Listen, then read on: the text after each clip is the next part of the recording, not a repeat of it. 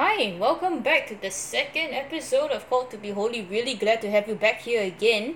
And yeah, so today we're going to be looking at the lives of the saints and seeing how they provide an excellent example for us to follow, right? And some also of the pitfalls that we might have when it comes to this. So, when I was reading the book about, all the misfit saints, and all the really cool women saints, right? I realized that one thing that was very, very striking is that everybody came from a very different background, different countries, totally different era, like different centuries. They were going through different like situations and circumstances. And that diversity is something that I really appreciated and really touched my heart very deeply.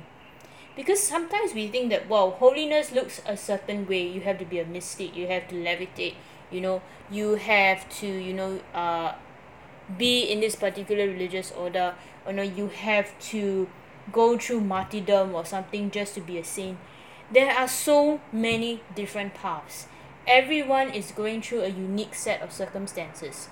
But I think by looking at the lives of the saints and knowing that these are really real human people, right? Because I really find it very beautiful when actually the Pope was saying God calls all Christians to be saints, not plastic statues of saints. Like, oh, this is a marble saint, and you're marveling at his perfection. No, we're not marveling at his perfection. His perfection is made perfect in Jesus, right? He's not being perfect. He's not, acting and behaving this way in order for people to see him as perfect.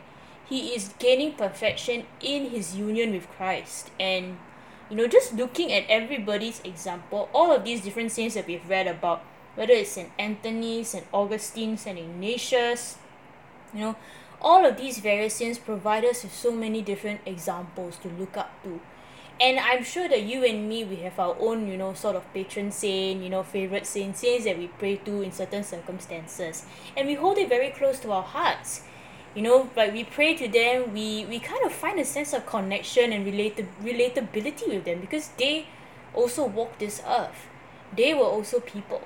They also had their difficulties and challenges, right? They even came to the faith at different times. Like St. Augustine, for most of his life, the earlier parts of his life, he was actually very far away from God. But then he went through an experience, an encounter with the Father, and then, wow, bam, right? So it doesn't mean that, wow, I'm a late bloomer. I'm just gonna, I'm like forsaken already. Like, it doesn't matter. Why should I even think about sainthood? All of these saints remind us that there's no such thing as it's too late. Right? No such thing as this person too far gone, like let's just forsake this person and forget about it. No. The interesting thing is that God calls us, all of us, at different times and in different ways. And I think that's what the example of the saints provides to us. Another thing is also that they are not plastic saints.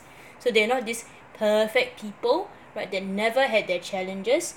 Right? There's so many saints, Saint Therese of Lisieux and all, they went through a dark night of the soul, where they felt very separated from the Father. A lot of us have also gone through areas of spiritual dryness, and I found so much consolation, so much comfort to know that I'm not alone and that people many centuries before me, even the saints, have also experienced this. So it is a very human and a very translatable experience, a very humbling experience as well.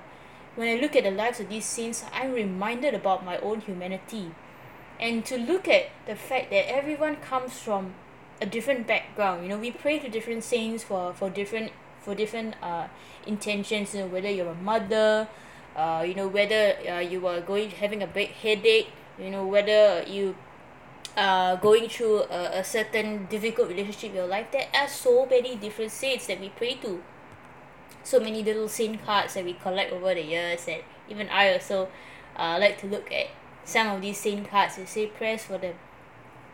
And the example of these saints, I feel the fact that it shows me that the path to sainthood is not just a one way, one road kind of thing, but there are multiple pathways to holiness, right? And this reminds me also that our own path to holiness is probably not going to be a very straight and smooth sailing one, right? We're going to go through challenges. There's going to be a lot of circumstances that might present itself to us.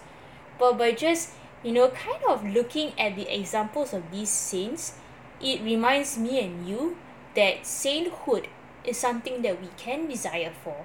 Sainthood is something that is definitely attainable, and sainthood looks different for different people, right? Because we are always tempted to think that holiness is only for a certain group of people, those who withdraw from their ordinary affairs, those of the people who go and live, in an isolated place. No, actually, we are called to be holy, right, in whatever circumstance of life we are, right? And therefore, I hope that we do not fall into this temptation of thinking that, holiness looks a certain way and is only reserved for a certain group of people, right? So the example of the saints officially recognized by the church can definitely be helpful, but we cannot duplicate another person's path to holiness. And I hope that's something that you can take away from this podcast as we go into our last episode of my Called to Be Holy series, which is how do I live out an everyday holiness? Thank you, God bless, and I'm praying for you, and the saints are too.